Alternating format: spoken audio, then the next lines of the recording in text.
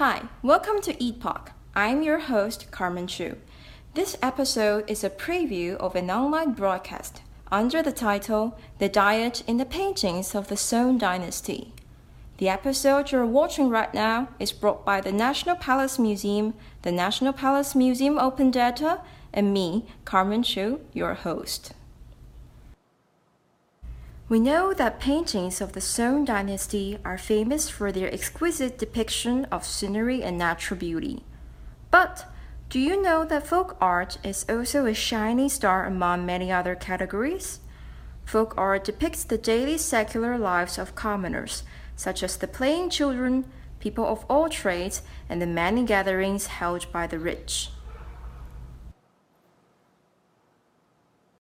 In the following episode, we will go on exploring not only the paintings, the painters, but also 5 kinds of food appearing in the works of art of the Song Dynasty. The 5 kinds of food are tea, sweets, fruits, pastries, and wine.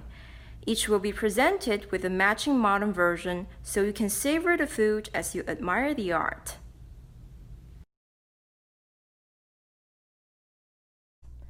As COVID-19 rampaging around the whole world, why not tune in EATpoque and get a healthy dose of art and savor food without leaving your house?